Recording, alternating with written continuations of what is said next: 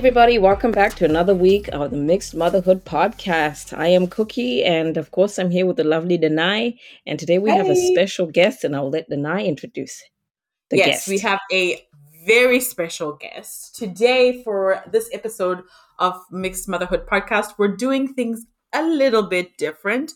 We have my husband, Nick, Hi. as our guest. Maybe we should change this week's episode to Mixed Fatherhood Podcast. Mixed parenthood. Yeah, so welcome to the podcast, Nick. You are our first daddy guest on the show. Oh, thank you for having me. I want to Yay. hear from you. Have you been listening to the podcast? I have. I listen to it when I work out. And for everybody listening, I don't have a gun to his head right now. Yeah. He actually is listening to the podcast. And what are your impressions?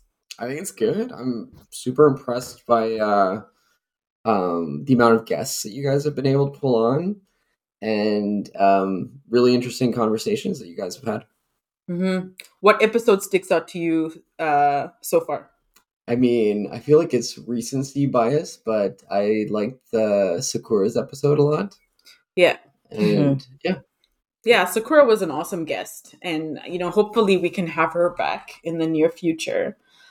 But I also want to ask, what has parenthood been like for you? On this podcast, obviously, we talk about motherhood and the challenges that come with that.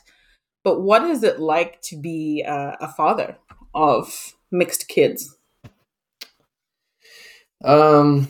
I mean, I think going into it, I feel like I probably had like a lot of like naiveness or naivete or whatever about what I was really getting into.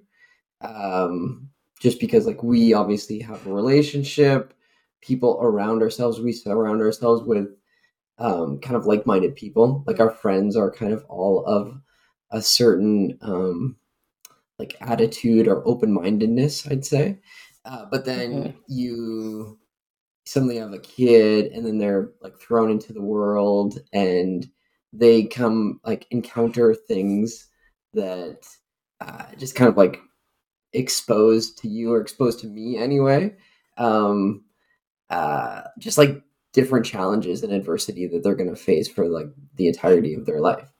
And yeah, and I think also you've brought it up to me before, we've chatted about this before, that this all became like pretty real for me and for the kids at like a very young age. Right? Like Tashi ran into like incidences when she was like in kindergarten. Yeah, she was 3. Yeah. So I think that was sort of eye-opening, but also just like totally excited to just kind of like see it through and help them just be a support and hopefully be like a helpful guide through some of those situations. Do you find you have to really kind of stop and think sometimes and question some things, or you just kind of like, because I find men in general are very black and white, and so they want to fix things, but like is there a gray area for you at all, or it's just kind of like this is what it is and this is the fix?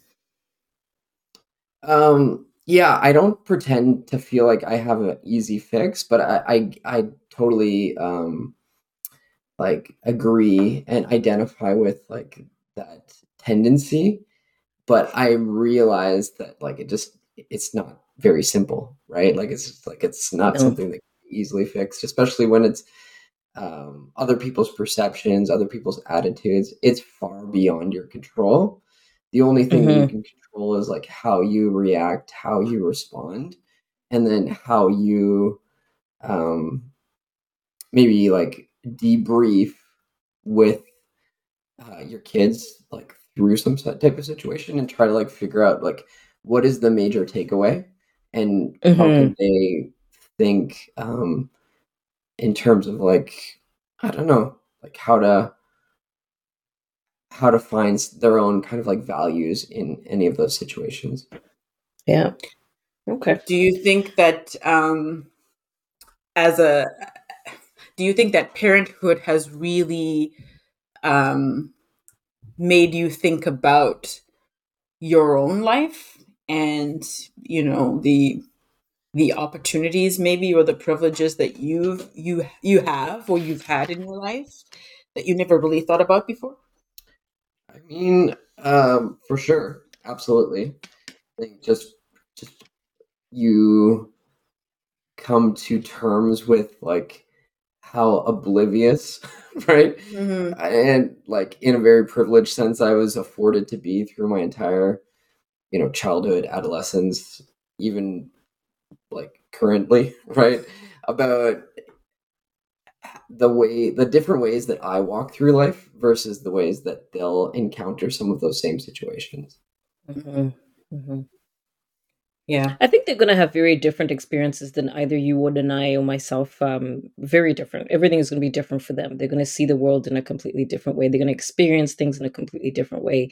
Um, and I think that's kind of what we need to instill in them is as much value of as many values as we can coming from wherever we're coming from, and then hope that they can find their way. Um, but they're just never going to experience the same things we did, or we're never going to experience what they experienced, right? Yeah.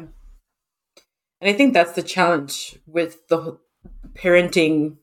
And we've talked about this so many times on this podcast, parenting kids who don't necessarily look like you or have the same Yeah. experience that you did.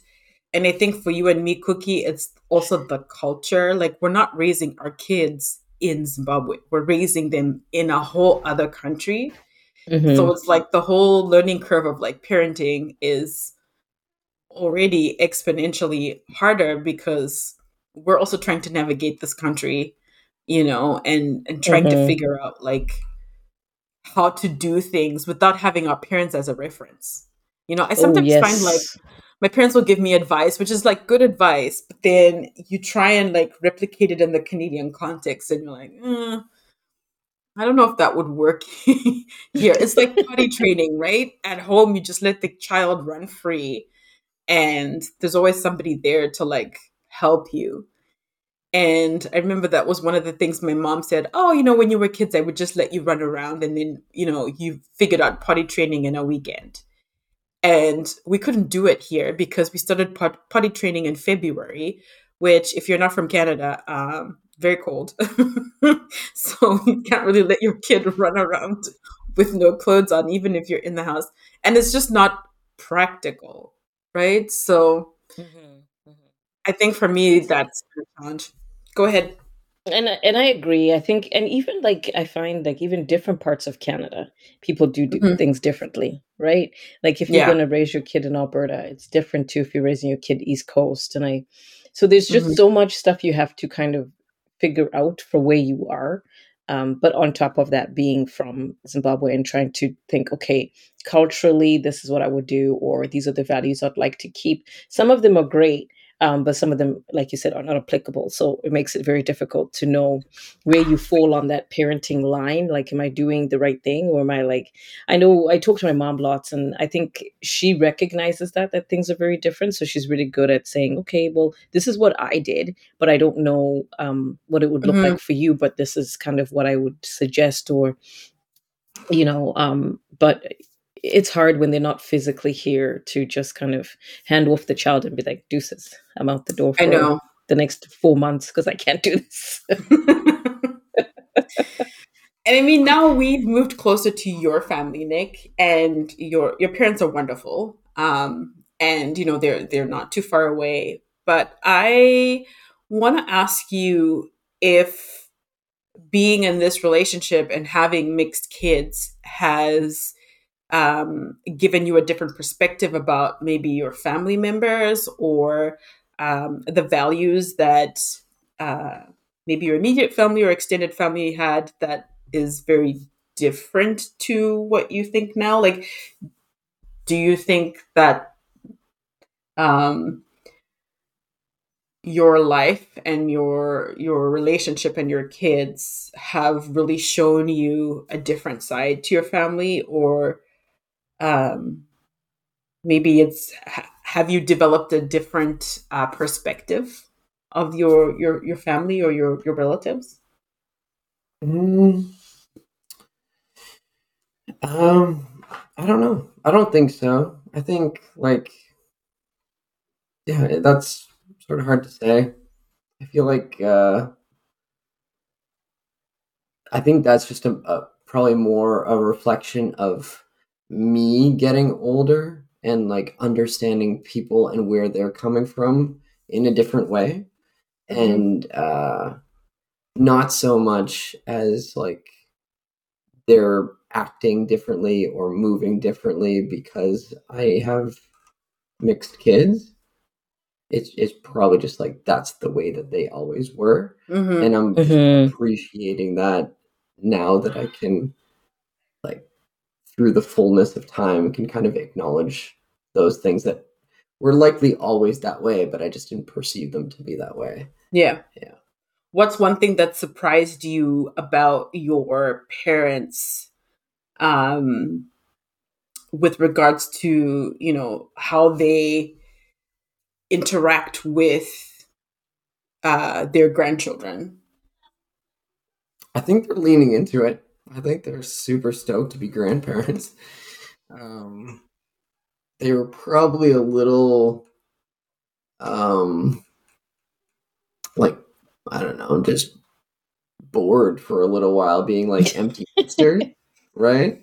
And like, having three kids at home, like through our Hmm. childhood, and then all of the kids had like one by one left home, and not even left home, but just also left the province, Hmm. right? So they're just kind of like left to their own devices and probably going a little Crazy. stir crazy with Stir themselves. And I crazy. think they kind of filled time with like hobbies and things like that, um, which is great. But I think they're appreciating having like, their grandchildren in their life, and they're Hmm.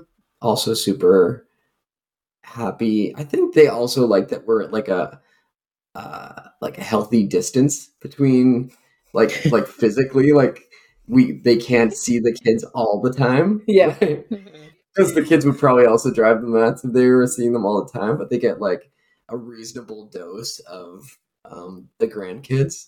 They were trying to get us to buy a house just like across the street from them at one point, which, I mean, I think there would have been positives. upside to that, but I think it would have also driven us crazy too Yeah. a little bit. I think it would have been interesting raising our children in a very rural part of Canada. So, yeah, I don't know how we Yeah, would feel. it's the rural parts of Canada are kind of interesting. They have their own vibe, and I know just from living in Newfoundland and living in rural Alberta a little bit, and kind of learning what kind of goes on, you know. And I find like there's a lot of community, but then that community can also be very uh encasing, and then you become like you got to Hmm. be careful, not that I'm not advocating for big city, but it's you get to be alone sometimes, you get to Yeah, segregate without I think necessarily you always lose feeling your like you have to be privacy. around You people. Sorry, I was just saying that I think you lose your privacy a bit, like when you're in that Yeah. kind. And I mean, you grew up in that environment where uh, you kind of everybody knew everybody, and um, everybody was in everyone's business. Um, that can be challenging, and I think just from my perspective, when you're in an interracial relationship, there's already a lot of external scrutiny that's happening. Like Yeah. people are staring at you and asking questions and very curious. Um, and I think what happens is it leads to a lot of internal questioning of yourself.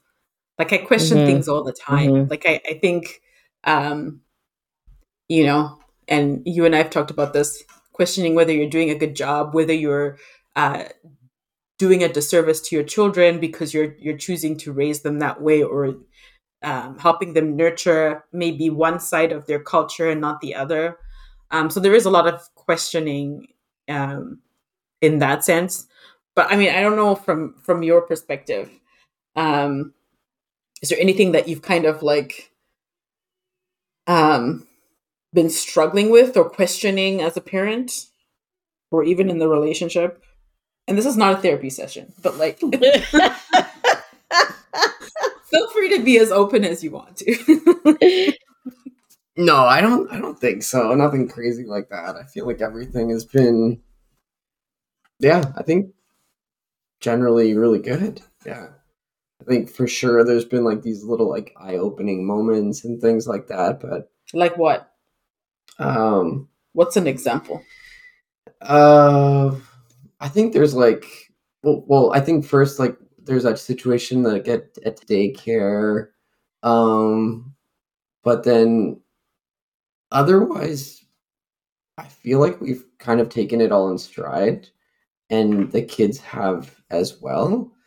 There was a moment, um, I don't know if it was like this year or last year, probably more last year, where I think he was just going through kind of a difficult time, and uh, because she just changed schools, and then she was also in a French first language school as not really like a native French speaker. Mm-hmm. So she's kind of like coming from an outside place and then not, being thrust into a environment where she's not super comfortable with the language.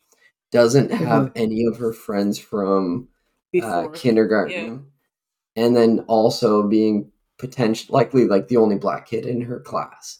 Yeah. And I'm like, that is just like stacks of like othering, right? Yeah. And I'm like, man, she is going through it. And but she toughed it out, and I think she's like getting better on the language side, and has made a bunch of friends at school. So like my perception anyway is that like she's just doing better, leagues better this year than she was last year. And I think she was, and who knows, right? This is again me kind of like projecting onto her, but I think she was kind of just like struggling a bit and suffering in silence, as much as a 5-year-old can kind of like suffer, but because she also didn't really have like much of a reference point of are things meant to be this difficult, right? Yeah. And I think like the challenge knob was just kind of like turned up to an 11 for her.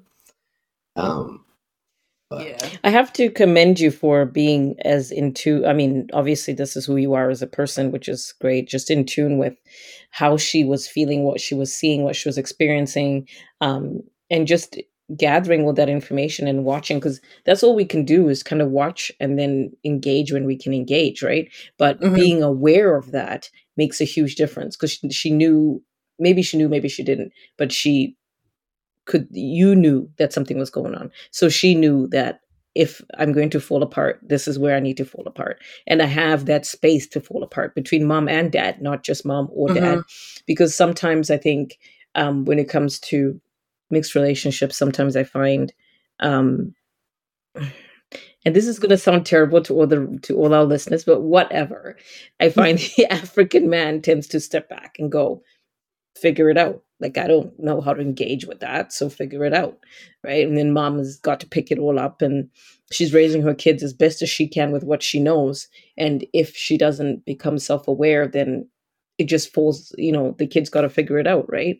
Without that kind of support of, I can go to mom or dad and let them know that this is how I'm feeling. Because I feel like then if they're having a problem with, say, a white child, then they're going to go, well, I can't go to dad because maybe he'll take offense to that. Or if they're having a problem with a black child, well, I can't go to mom, or vice versa, right? They got to figure that out. And that's the thing, is where we will never be able to experience what they experience, because they have to be attuned to, the experience they're having here, but who do I go to with that information? Who's going to receive it the best, right? So yeah, I think that's great that you were able to just see that and go, okay, we just got to guide her the best way we can and help her out. I think that part of it comes from how we were raised. Like you talk about like the African mentality is to just like figure it out, and I think that that is very much how we were raised, to just like figure things out, to problem solve on our own. Mm-hmm. um because again, our parents were like they didn't experience things the same way that we did, Mm-hmm. right? Mm-hmm. The when they went to school, the world would have looked very different Mm-hmm. from when we went to school. Like we went to school with a whole bunch of white people, which, my parents both went to mission schools, and the only white people in the school were the teachers, right? The nuns Mm-hmm. and the priests and stuff. And so I think the way that they had to navigate things like race was very different from how we had to navigate race, because we were dealing with it with our peers, but they were dealing with it from a power structure, Mm-hmm. right? Like you can't exactly challenge your teacher, right? And those mission schools, I mean, the stories that my parents tell, crazy. But again, I think the advice would have been very different to us. And even now, our advice would be different to them in a way. So I Mm-hmm. guess, you're lucky because the experiences that you had, maybe going to school, would have been very similar to your parents. So you would have had Yeah. that continuity and that guidance to help you through. But yeah, I mean, it's just kind of one of those things.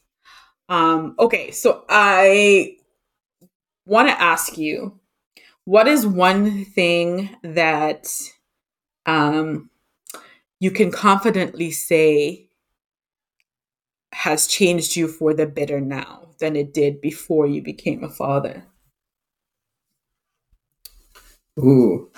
I mean, I think it just like it forces you to um like just become more selfless, right? Like you just your new chief responsibility is caring for these new humans that are just like thrust into your life, right? Mm-hmm. So yeah, it's just like it just becomes go time to step it up, time to figure out your stuff, and um like it's always kind of like game time a little bit. Yeah, uh especially with like a toddler, because the older one is good, she's fine, but the toddler is where the energy, like you have to invest a lot more energy there. So yeah, definitely a lot of selflessness happening on that front. yeah, yeah, Yeah. especially yeah, now we're in this situation where there's just like being thoughtful about time management around how much can we actually get done outside of like being always on with the kids, and then once they finally get them down for bed, then they're like, okay, now we actually have to do all of our like chores and responsibilities and Okay. stuff. See, this is where there's the cultural difference, because in my mind, and again, this is not a therapy session, everybody who's listening, but It's becoming one.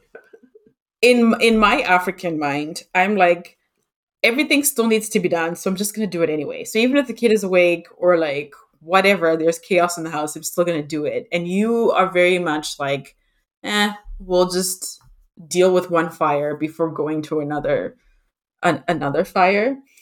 Honestly though, like, and I'm not saying that in a bad way, I genuinely admire how men sometimes can really just be focused on the one thing, get it done, and then Yeah, focus. Now obviously we are like, okay, but I have to get 100 things done, so I can't afford to do one thing at a time. But yeah. the man's version of doing things is very methodical, and I have to do this and finish it, and then I can move on, because it's just, but anyway, so I don't think it's a cultural thing. I think it's just a man woman thing and how we both function. I mean, there's certain things that I still think that there's an element of culture there, because I think there's certain things that you are willing to overlook that I will not overlook. Like, perfect example, in the summertime when um when our kids are swimming or whatever, it's like, they don't need a bath tonight. And I'm like, yeah. Yeah, they do. So it's just kind of like these little things where we have differences, like the cultural differences tend to come up, um, which I find interesting. And maybe we'll explore this when we eventually do like a an episode with some other married folks out there. But I think in closing, what is a piece of advice that you would give to other dads who are about to become fathers to mixed kids, or a piece of advice that you wish somebody would have told you at the very beginning? Oh, geez. Um, I think, yeah, I think you get humbled real quick. So I think just like keep your eyes open. Like, do not pretend like you know anything, and go in it with like a spirit and willingness to learn. And Mhm. I think that attitude will like is what actually will help you grow and likely allow you to become like a better parent, better partner, better father, than pretending like you have a playbook at the beginning. Mm-hmm. That's awesome. All right, folks, we're going to That take a was tiny, tiny break, and then we're going to be back with a supersized mailbox session. We'll be right back.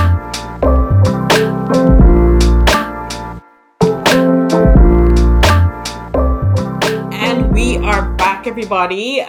So our first letter comes from a lady living in Quebec. So she says, "Hello, Mixed Motherhood Podcast. I'm a white Quebecoise living in Trois-Rivières, and I'm dating a beautiful black man from Haiti. We met about a year ago, and so far things are great, and it's getting serious. My boyfriend has met my family several times, and although they are still getting used to our relationship, they seem to be supportive. His family, on the other hand, have been the opposite. His mother refuses to meet with me, and his sisters have said to him that they're fine with us dating, but don't think that marriage is possible. What's worse is that he said to me that he can't imagine getting married without his mother's blessing. I'm worried that I will never get her approval, and even my own parents have told me to end things because of this. What do you think I should do?" I think this is going to be a point of This is such an contention interesting. for years to come. Let it go. It's unfortunate, but let it go. Because and this is maybe the older Really? me You're telling saying her to this. When I let was this man go? they're Are never you going for to come real? around, and it's always going to be a problem. I kind of agree. I think, What? yeah, I agree. I think you either gotta like, what are the options? Like, struggle forever and never actually have acceptance from the either family, Hmm. or um, or just pick up and like move to a different country. I think is like option number I mean, two. Canada's pretty big. They could just move out of Quebec. I mean, I. But even if you move out of Quebec or whatever, like it's still you're basically abandoning both Yes. families. Hmm. And Hmm. I mean, I Okay, don't because see my it that issue way. is when it comes to the because when they do start having children, that's going to be even worse. Now you're trying to parent But your it could children, change knowing that things. you don't. That's a big if, my Once they friend. see those cute little kids, they'll be like, you know what? We'll tolerate it. Especially the Haitian mama. I'm sure she'll be like, Nah, you don't think so? no. I I think that think if let it they go. love each other enough, then they should definitely. I think that they should try and make it work. I mean, I think I would agree with you if there wasn't the bit about, didn't the boyfriend say that he wasn't going to go Yeah, because the mom? yeah. So like even that is the tell, like that is the red flag. He's Hmm. basically choosing his mom over the relationship. So he's already checked out at He's that already point. checked out. And if we were to go through with said wedding and marriage, and the mother doesn't have the blessing, he's always going to be resentful. Yeah. Always. Well, the other thing is, well, maybe there's like without like assuming what the reason is for either side not being happy with the relationship. Maybe there's, for me, I would try to see if we could have some sort of dialogue. The sisters might be a way into that dialogue to be like, look, what is it about me that you don't like? Right? If it's something that she can change, then maybe she can consider that. But if it's something that she can change, like the mom just doesn't like her because she's white, for example, that's something that she can't change. So then she needs to decide whether or not she's willing to like live with that, or just like end the relationship. But I wouldn't, like, if this was my best friend or my friend, I would say maybe don't end the relationship until you figure out like what's actually going on. Because I honestly think that maybe the mother has like some sort of preconceived idea, or I just want to point out something. Nick is the male here, and he's already said this guy checked out. Because based on that, like that one sentence, the man knows he's already checked out. Move on. Yeah, or he's just viewing it as like in his mind, he's already decided that this isn't long term. But how do you know that? Yes, Because exactly. he's basically Because said that he's not like interested in a marriage. But if he's saying Yeah. that he can't get married without his mother's blessing, then shouldn't he at least try and try to figure out how he can get that blessing? It's kind of like, I'm just He's giving, not motivated. but we don't know. thank that. you. He could be. No, but we do. No, because why would he say that to her? If he was even in the slightest bit motivated to marry her, he would have gone back to his mom before mentioning it to Give her up way and too said, easy. "What is the?"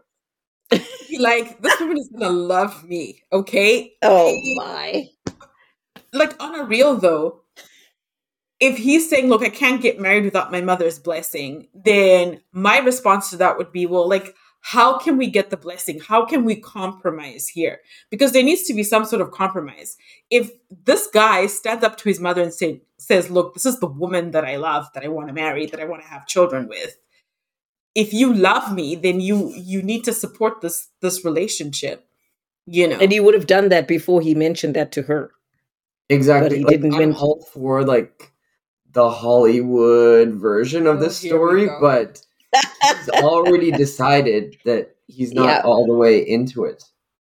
So like he's made that decision. I think that you he's guys not there. are making that decision for him. He's just telling her, look, I don't think I could marry you if my mom is like not happy with the relationship. But he also needs to put in the work to be like, look, mother, I love this woman and I want to marry her. What can we do for you to accept this woman?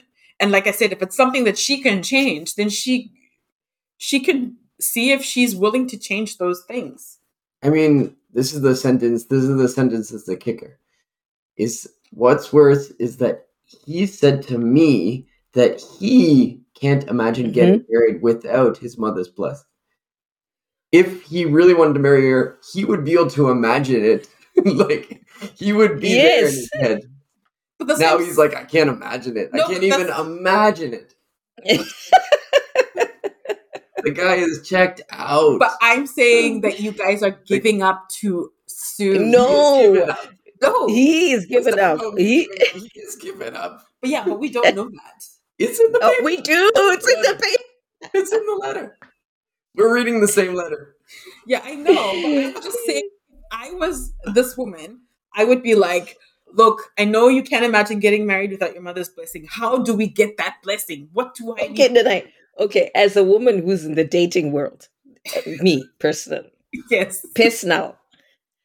Man, like you've got to read between the lines and also read what's being given to you. And I think That's you a have to be at good an age, call. especially them talking about marriage. Just That's a read the serious room. thing. Read And you the room. cannot She says possibly everything is perfect. read the room. I don't know.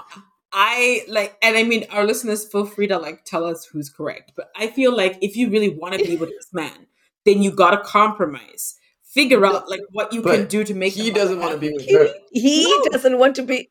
He Yeah. does want to be with her. No. No, he doesn't. No, he doesn't. You think that because he says that he can't get married without his mother's blessing, but he doesn't want to be with her. If she respected herself, That's she right. would move on. Wow. Thank you. 100%. Pack Move up the your hell on. stuff. He's staying there because maybe the sex is good, but If she He's out. was serious about finding like a long-term partner, she should just move on. There's plenty of dudes out there. I don't know. I feel He's like not the one. She's investing her time and energy in something that's not going to but go that's anywhere. basically telling somebody that they shouldn't you shouldn't work at the relationship. Because No, he's then not willing to work either. But they have a good Yes. foundation. She says that No, they probably have a good sex life, is what they have. no, you are. So this is not how it works, Nicholas. Okay? We can only go by what's in the letter, and I think honestly that if they do have a good relationship, then they need to come up with a compromise. Like even her family, they weren't so happy about the relationship, but they're coming around. So maybe it's just a matter of her talking to the sisters and saying, "Look, you're saying that you don't think like we can date, but we can't get married. Why? Why do you feel that way?" Okay, so two things. So yes, her family came around, but that's probably because she's invested and she's made a case for this relationship. This But man she is can not do it the making a mother. case. It's my He is not argument. making a case. But let me finish. He is not making a case on his end because he does not want to But go okay, how forward do with we know this. that? He could be like, I really want to be with this woman, but my mom is like stubborn. But then this girl could be like, no, I'm going to make her love me. Okay, that sounds crazy. Yeah, But like it is I'm crazy. Yes, going it does. It's crazy. no, but I'm going I to will make her love me. you know what I mean? Like I'm going to do whatever it takes to win this woman's approval so that I can be with this man. I feel like This is Sakura's 30 days of phone calling all over again. We're not doing this. I don't know. I feel like this. No, move Okay, on. my advice to this woman is if you really love this man, you need to have a conversation with him and say, where is this going? If you want to be with me, let's be together. And we need to figure out how to make your mother happy. And you guys, I don't know what your advice is, but I just feel like you've given up. My advice is move on. Yeah, exactly. Ditto. Wow. Get out of there. Okay. Well, there you go. Personally, I think my advice is better, but whatever. 2 against 1. All right. We're going to go on to our next letter. All right. Hi, ladies and guests. I think my sister married a racist. For context, we're both Chinese Canadian women living in Winnipeg. My older sister has been married to a Turkish Irish Canadian for 2 years. He appears to be a great guy, has an awesome job, is educated, good looking, blah, blah, blah. But I was doing some snooping online, don't judge me, and came across some old Facebook posts my brother-in-law made when he was in university. He was liking racist memes, posting some pretty ignorant stuff. I've asked him about it, and he said he was young and dumb and didn't know any better. But he doesn't think that way anymore. I want to believe him, but the majority of his friends are still posting ignorant things. My sister is very anti-conflict, so she never says anything, but I'm concerned that my sister doesn't see what's going on. What can I do to make her see that he may not be the guy he thinks he is before she has a child with this man? I have lots to say, but somebody else start. Do you want to start? No, you go for it. There are a lot of red flags in this letter. First of all, the fact that they're married is like your sister has made this decision to be with this man. So you need to respect your sister's decision to be with this man. But you can also, as her sister, voice your concerns. Now, personally, again, this is just Danae's opinion. If I see, like, I kind of agree with her that if this person has had this history of being like racist or ignorant, that it's likely that there are people in his circle that will still share those same views. And that is problematic. And, I will always call that out. But if your sister is anti-conflict and just doesn't want to deal with it, then I feel like it's you kind of just have to let her lie in her own bed. I don't know. That sounds mean. I feel like this letter doesn't actually touch on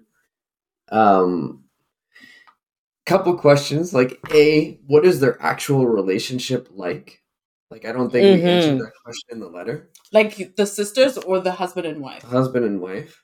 Yeah. And then B, it's very suspicious that Here we go. Suspicious how? that he would have this type of like A, background, and B, circle of friends, and for it not to be a red flag to either like, I don't want to be blaming the woman here, but like, how did she not spot this, and how did it go so long and for them to actually get married? I think I can answer that. Like, it can be hard to find someone. And so maybe, I'm not speaking on behalf of all women, but maybe she just felt like, this is it. This is my shot. If I'm going to be with a guy, this is the guy that I want to be. And it sounds like he checks all the other boxes. Like, he has a job and he's good looking and educated. So It's a job. Okay, here's the thing That's though. the bar If is he's real so low at that point. really low at this point, you have a job. I think the problem, my question is he actually racist because he married this woman? but Cookie, what's in your pants does not absolve you from being racist or like whatever you are attracted to. Because you could be attracted to whatever and still be racist. That's what I'm saying. Like, the letter doesn't actually discuss Their relationship? the quality of the The relationship. relationship. If Well- he was saying like obviously racist things or exhibiting But behaviors, does he need to be actually like engaging in racist and ignorant behavior for it to be problematic? Like if all of your friends, Nick, that's what We're I posting- agree. And that's why my point earlier was like, how did she not spot these things and think it was problematic and Maybe it's go too through late. to the point of actually getting married to the guy? maybe she noticed it too But- late. I don't know. But the sister has asked him about it, and he said it was back in university. Now, and we've had this conversation. I think, if I remember correctly, like sometimes people are not aware of what they're saying or doing, and it's possible that he was ignorant, but ended up marrying this woman, and he's no longer. But then he's liking these memes and blah blah. I don't know. Well, and But if his he's treating her friends- well, what's the problem? Yeah, but it's the people he's surrounding himself with. And I mean, I don't know a lot about like what it's like to be a racialized person in Winnipeg. But if all of your partner's friends, or not all of them, but if the majority of your partner's friends are, you know, people that you find unsavory, then what does that say about your partner? You know what I mean? Yeah. So I don't know. The other issue I have here is that the sister, the one who wrote to us, is doing the most. Like, she's snooping. She is like, I don't know how far back she went to find the stuff on his Facebook, but This is the thing. but it's like your sister. She's got a vendetta. No, why do you say that? Because if she's like, she clearly wants the relationship to end, right? Like, that's kind of the premise of the entire letter. I don't know if she wants it to end, but I think she's just concerned that she maybe wants to have a clearer picture of who this guy is. But I mean, they've been married for 2 years, so who knows? They're probably together for a while before that. I think she needs to butt out. Well, Blow the hell up. I don't think she needs to butt out entirely. She's looking out for her sister, but No, but now we're She needs to looking for respect- things, and we're causing problems where there's no problem right now. Like if their relationship, like you Well, said, there's a Nick, there's problem. not much explanation on that. What's the problem? I think the husband is a little bit problematic if he is hanging around people who are like being racist and ignorant. That is problematic. But that's a conversation. But that's a conversation between him and his wife. She needs to Yes. butt the hell out. 100%. But as a sister, I will tell my Oh. sister exactly what I think and then let her make a choice on what to do. Like, I can't force her to divorce this man or like not be with this, but I can say, hey, look, I just happened to be on Facebook and these are the things that I saw that your man supposedly has been doing. And hey, did you notice that his best friend Fred is always saying racist things? But That's I what have he a would thing. say. Okay, so And then he would leave it. first of all, women don't just happen to be on Facebook. When you go digging, like I don't have this expertise, but I know people who can dig and find any kind of information So you do need. I. I don't Shout have. out Sahar if you're listening. But anyway, continue. Wild. It's wild. So there's no way she happened to be on Facebook. And I feel like she just has a personal vendetta against this guy and she genuinely needs Where to did you butt out. get Let your that sister from? know.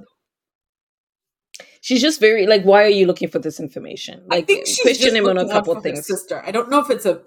I don't think that she would have actually done all of this if they weren't signs, right? So maybe Okay. he's laughed a little too hard at some like racist what, and she's like, "This is fishy. This is suspicious. Let me go and see what his life was like as a student." They probably just need to have like a conversation, right? And maybe Who, the sisters Yeah. or the Yeah. husband and wife? even the three of them, because like Why the three of them? Yeah. because she's like the ending of the letter is like, what can I do to make her see that he may not be the guy? It's like, why do you have to do like you guys should just talk it And out? yes. And if you want to confront him about something, you should confront him. She did. She said she asked him about it, and he said he's not that way anymore. But he's still hanging out with these other guys. I don't think the three of them need to have a conversation. I think the sisters can have a conversation, but ultimately, the sister who wrote into us, she needs to respect her own sister's relationship with her husband and how she wants to deal with it. Like she can voice her concerns, but she can't compel her sister to No, she can't come down. do anything That's in the right. relationship if she doesn't want to. And it sounds like because she's very anti-conflict, that she just, oh well, that's the man he is. And what are you really gonna Look at that. do? You've just been married. Like, I don't know. That's right. So I think we've come to the same conclusion for the first time. It was tough, but we got there. We got there. We got Okay. All right. So the next letter is, hi, Cookie and Denai. Hello from Fredericton. Hey, what's up? I'm a Canadian, Polish, and German woman who's married to a Nigerian Ghanaian man. We have 2 kids, boy and girl. My daughter is 14 years old and is really into performance, acting, singing, etc. She auditioned for a lead role in a community play, but was told by the director that although her audition was great, they decided to give it to another child because they wanted to stick as close to the original source material as possible. The main character is a British white woman. He's offered her another secondary role, but I'm just so confused at his reasons for refusing her. My daughter is devastated, and my husband is threatening to talk to the director. I'm angry that my daughter had to experience this and feel like I need to say something. What would you do? The play is Pygmalion, if it matters. And for our listeners, Pygmalion is about a poor flower girl who gets picked up by like this doctor who teaches people how to speak like proper, and then he makes her into a lady, and that's like the whole play. So yeah, what are your thoughts? Oof. She's 14, so she's kind of like old enough to. Okay, this is my opinion. The daughter is 14, so she's old enough to kind of like navigate disappointment and rejection, I think. And I don't. My first instinct is that maybe the director had no ill intent, but his reasoning, I think, I don't think I would have used those words for the reason why he didn't choose her. He could have just said, hey, this other girl was better. Not that we want to stick to the original source material. Because it's 2022. Nobody sticks to the original source material. That's my opinion. What about you guys? I think that for them they can speak up and say something, but I'm not sure. It's kind of silly because when you think about like different shows like what's Like that one where they Bridgerton. had Bridgerton. Yeah. they've had so many different looking people on there, and like it's like we're quite past that now. This girl is probably, if she's the best one, then put her in. Who's going to ask you questions? But she You didn't know, so say I that. think they She said definitely that should he bring it wants up. to stick to the original source material, which would be this white Well, woman. And I feel like that's why she's kind of like upset. What do you think? Yeah, it kind of sounds like the reason is sort of bullshit. Yeah. Yeah. It's hard to say. Like, if in fact she was, like, she did do the better audition, it would be clearly, like, an injustice. If the other person was better, like, I agree with you, she should have just said that. Or if they really wanted to stick to the original source material, they should have just said it in the audition. Like, hey, we're looking for a white person to play this role. But you can't say that. I don't think you can, right? I don't think you can say, who knows, maybe it's different in theater. Because now her husband is getting all turned up, and she is like also ready to go and I think throw hands.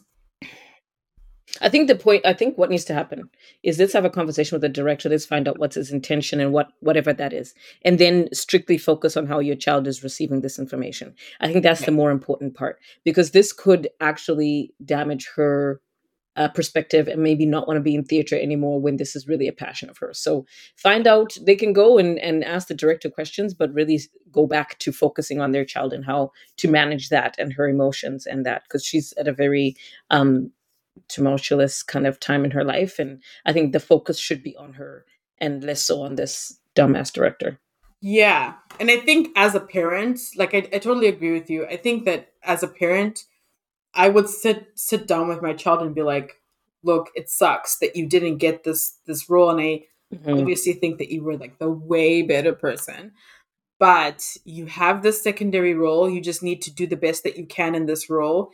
And with regards to what the director said about sticking to the source material, I've had this conversation with my oldest child. Like, sometimes there are people in the world who are going to not like you or not going to see you as a good fit based on how you look. And it's not right. And it's not okay. But unfortunately, there are people out there like that. And maybe, this is that situation. But I would focus on my child and less on the director, because clearly he has his own agenda. Yeah. And I don't know, maybe it's an opportunity for her to find, I don't know what the art scene is like in Fredericton, but maybe find theater groups that are more diverse or more inclusive, if that's even possible. I also know that like being an actor and stuff or performer is really hard anyway, because there's a lot of rejection. So I don't know, maybe this is a learning opportunity. A learning opportunity for everybody about rejection. I think at 14, I'm trying to think how I was like when I was 14. I think I would be very upset, but I would I would have those I'd have an understanding of the concepts of like rejection and probably not. And I think no. Well, you have a child who's almost close to that age, right? Yeah, I don't think they have an understanding of what it really means to be rejected. It feels bad, but they don't understand like the full picture. So I think that's why they really need to focus on educating their child that, look, this happens, and we need to move forward. But you've got a role. You weren't given the main role, but you've got a role, and let's start to move forward with how you feel and what we can do next time and how we move forward. I think that's where the conversation needs to happen. That's where parenting really needs to step up, where you are just supporting your child the best way you can, because she's going to experience that over and over and over again, even as she's an adult, and maybe even in a diverse situation, she might experience that, because maybe.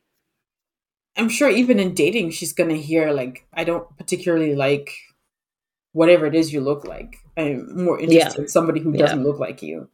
But do you Yeah. think that the parents have a responsibility to talk to the theater director in this case? Like, do you Uh, think so? just to ask questions.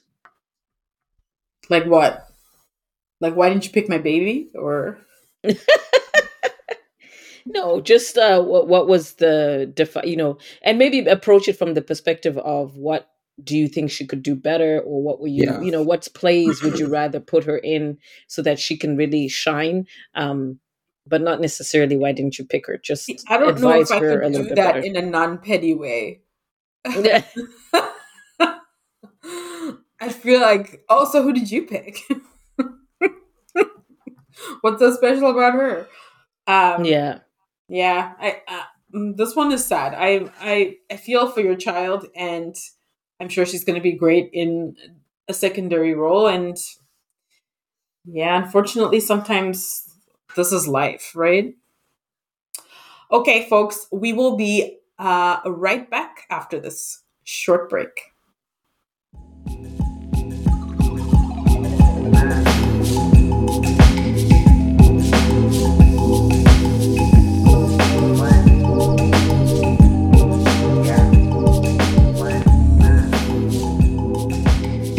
And we are back. So, in this week's news, we have a very interesting story that is still in development. So, by the time this episode comes out, we don't know what the outcome will be.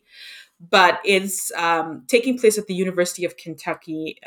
It involves a Black student who is working in residence, and there's a video going around of her trying to calm this other student who happens to be white, who is intoxicated. So this intoxicated student has entered the wrong residence. The Black student is a resident staff. She's trying to explain to this girl that she's in the wrong place, but the intoxicated student is throwing a lot of racist language at her. She gets physical at one point and she ends up getting arrested. So we're going to post the full story in our show notes so you can have a look at that before you listen to the discussion. But from a parent perspective, what do you guys think is the appropriate approach here? Like, if you were a parent of one of these two kids, like, what do you think that your approach would be to this situation? I think both. I think my thought process would be I need to sit down with the president of the university and the other parents. Let's have a full on discussion about what is actually happening and what actually happened so that we all are on the same page. If there is no move forward from there, then I think we need to. I would personally probably withdraw my child if obviously being the Black person, or if I was the white person, probably withdraw my child too. I think there's a lesson to be learned here from both sides. Let's have conversations about why this is happening, how this From both happened, sides, though. and how we move forward. Hey, What do you mean from both sides? This Black girl is like just we doing just her job. no, I know, but they need to come in and be supportive of their child and show that they are standing up for their child to the president Mm. and have a conversation with these white parents and make it a learning experience for absolutely everybody involved in that situation rather than an attacking or offensive or defensive kind of situation. Let's come together. Let's learn why this behavior should not be happening. And let's talk together about how we move forward. Like, I mean, I'm all for like discussions and like dialogue, but I'm also on the other end of the spectrum. Like, these people are adults, right? They're university students. It is, and I mean, the response that the intoxicated student had was, I was under the influence. I didn't know what I was saying. But for her to use the N word several times, I mean, I don't think alcohol changes you as a person. I think it just amplifies the person that you actually are. And to me, that is like, if I was the parent of a Black girl, I'd be like, this other student needs to suffer the consequences and take responsibility for her own actions.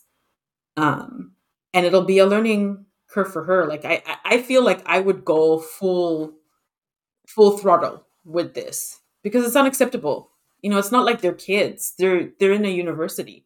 And I think the university needs to um, make some sort of a statement about this. What do you think, Nick? Yeah. I mean, I think it's reprehensible. It's awful behavior. And sorry, I'm losing my voice. I think apart from the reprehensible behavior, I think as a parent that I would try and be as supportive as I possibly can to my child experiencing the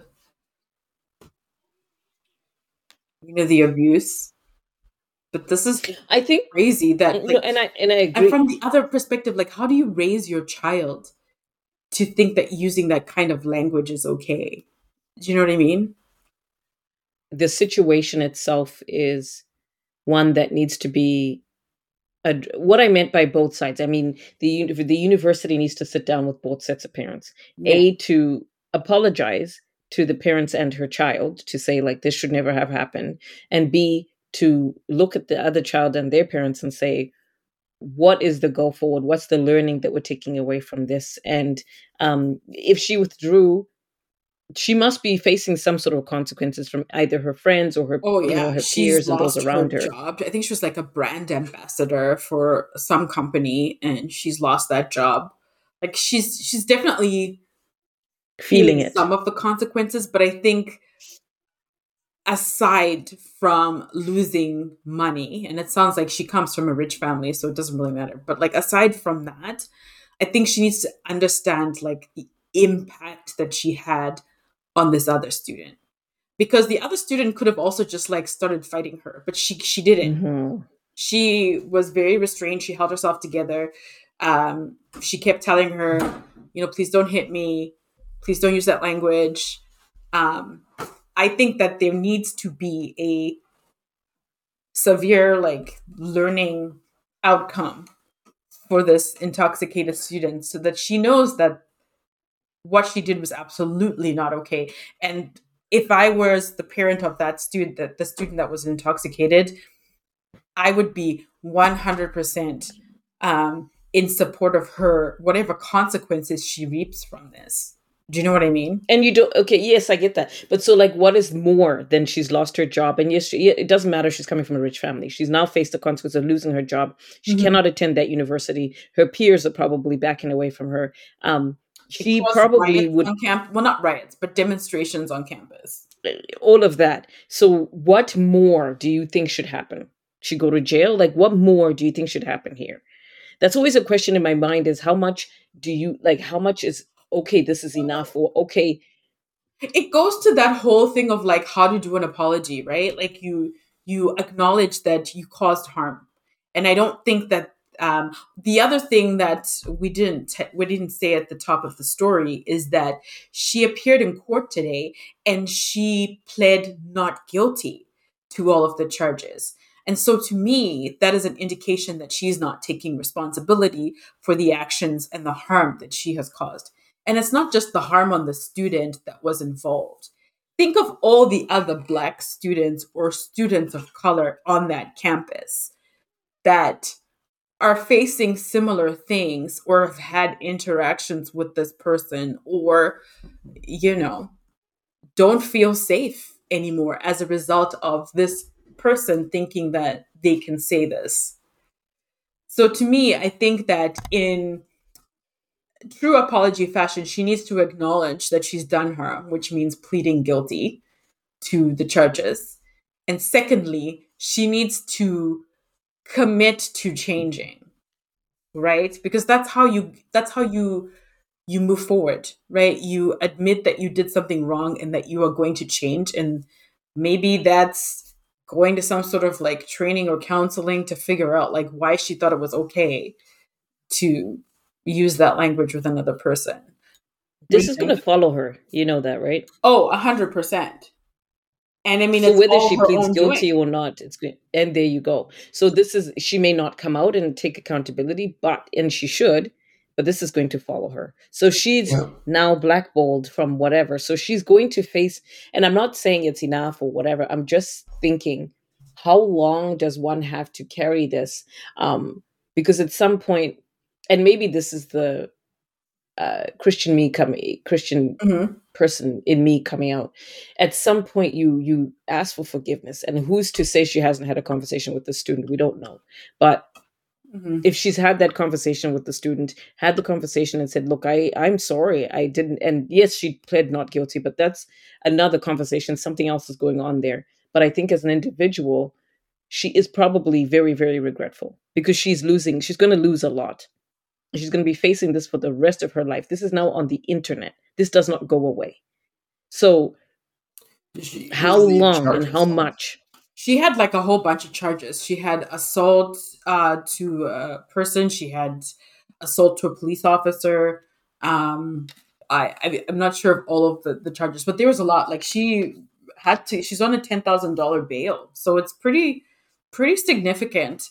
But my thing is, and this is just somebody that like does this kind of EDI work anyway, or an anti-racism work, is that I feel like the focus is now on the person that caused the harm and not the person that was harmed.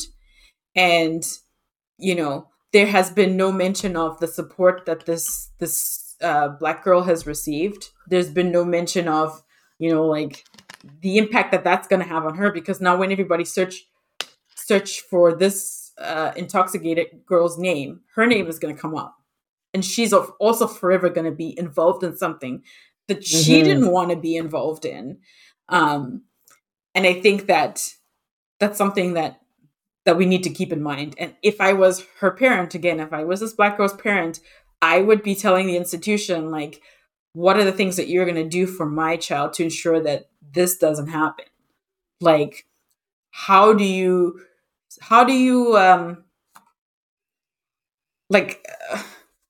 you support people who are working? Because she was a student staff. Like, what kind of training are you guys having on campus for staff to navigate these situations? What kind of mental health supports, that sort of thing? And whatever happens to the other girl is entirely her doing.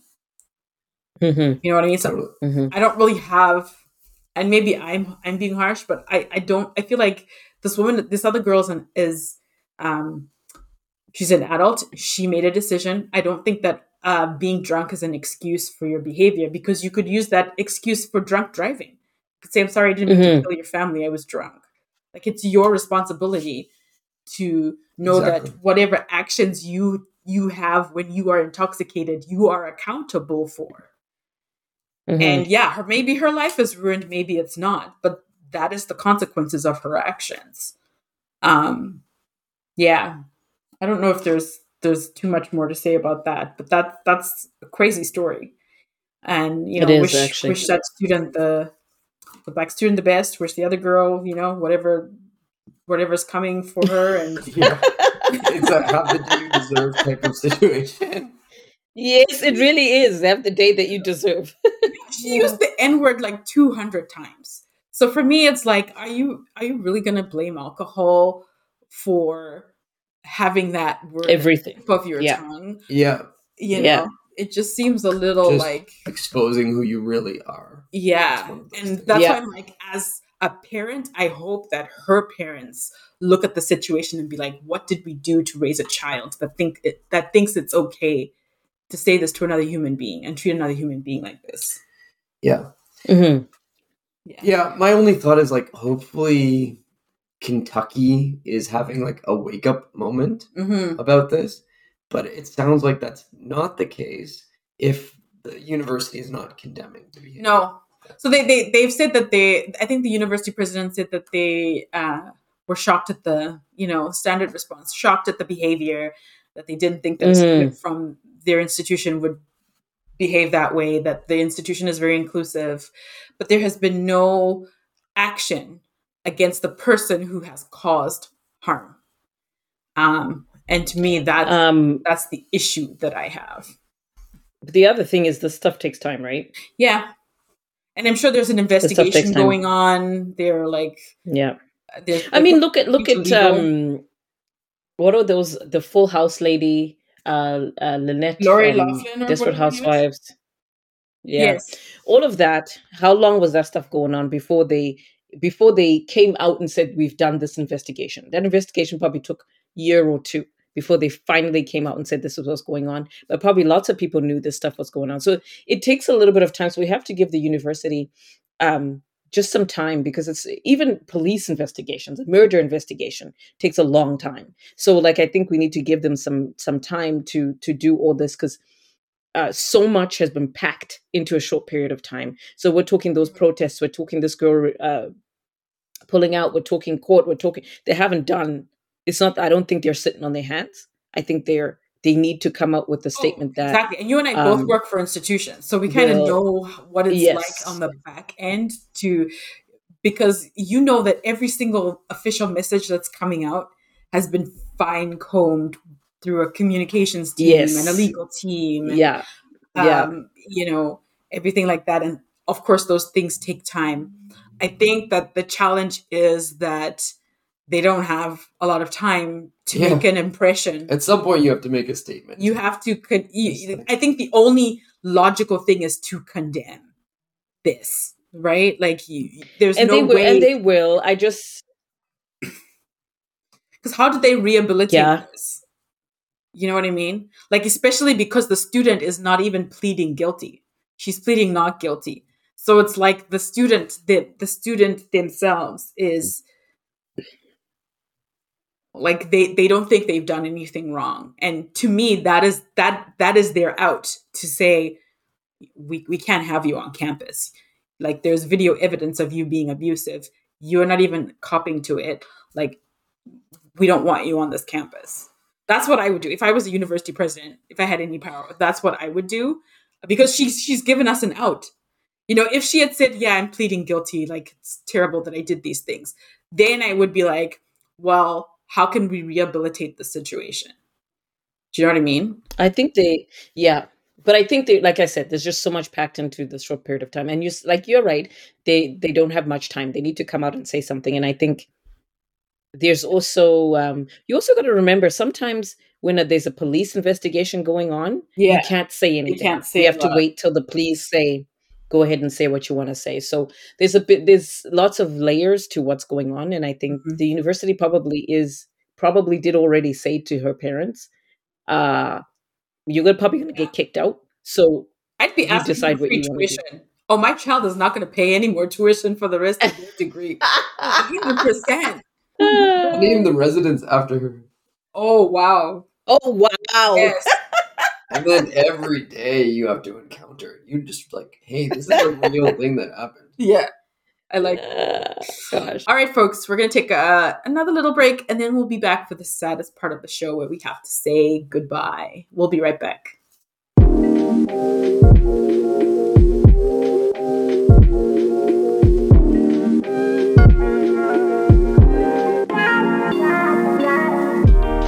And we are back, and it's time to say goodbye to Nick. Thank you so much for being on the podcast. Hopefully it was a fun experience for you. Yeah, thanks for having me. Thanks for putting up with me. And congratulations to you two for making it to, is it 10, 11 episodes? 11 episodes. I was just going to say, I still have to put up with you once the podcast has stopped recording. Yeah. You know. That's true. You were very... Who's we? Yeah.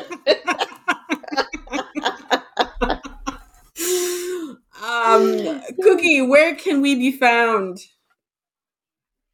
We can be found on Instagram at Mixed Motherhood Pod, or you can send us an email at mixedmotherhoodpod@gmail.com with your questions, your comments, anything you want to say. We are wide open. And if you want to be on the podcast, we're also very happy to have you. But otherwise, thank you so much for listening, guys. And we will see you in a couple weeks. Yes. Because this coming week, we will not have an episode, but we'll be back full and ready to go in a couple weeks. All right, everybody. Take care. Bye. Bye. The Mixed Motherhood Pod is written and produced by Nanae Belanger and Kudzai Chimanekure. All musical credits belong to Epidemic Sound. Follow us on all platforms at Mixed Motherhood Pod. See you next time.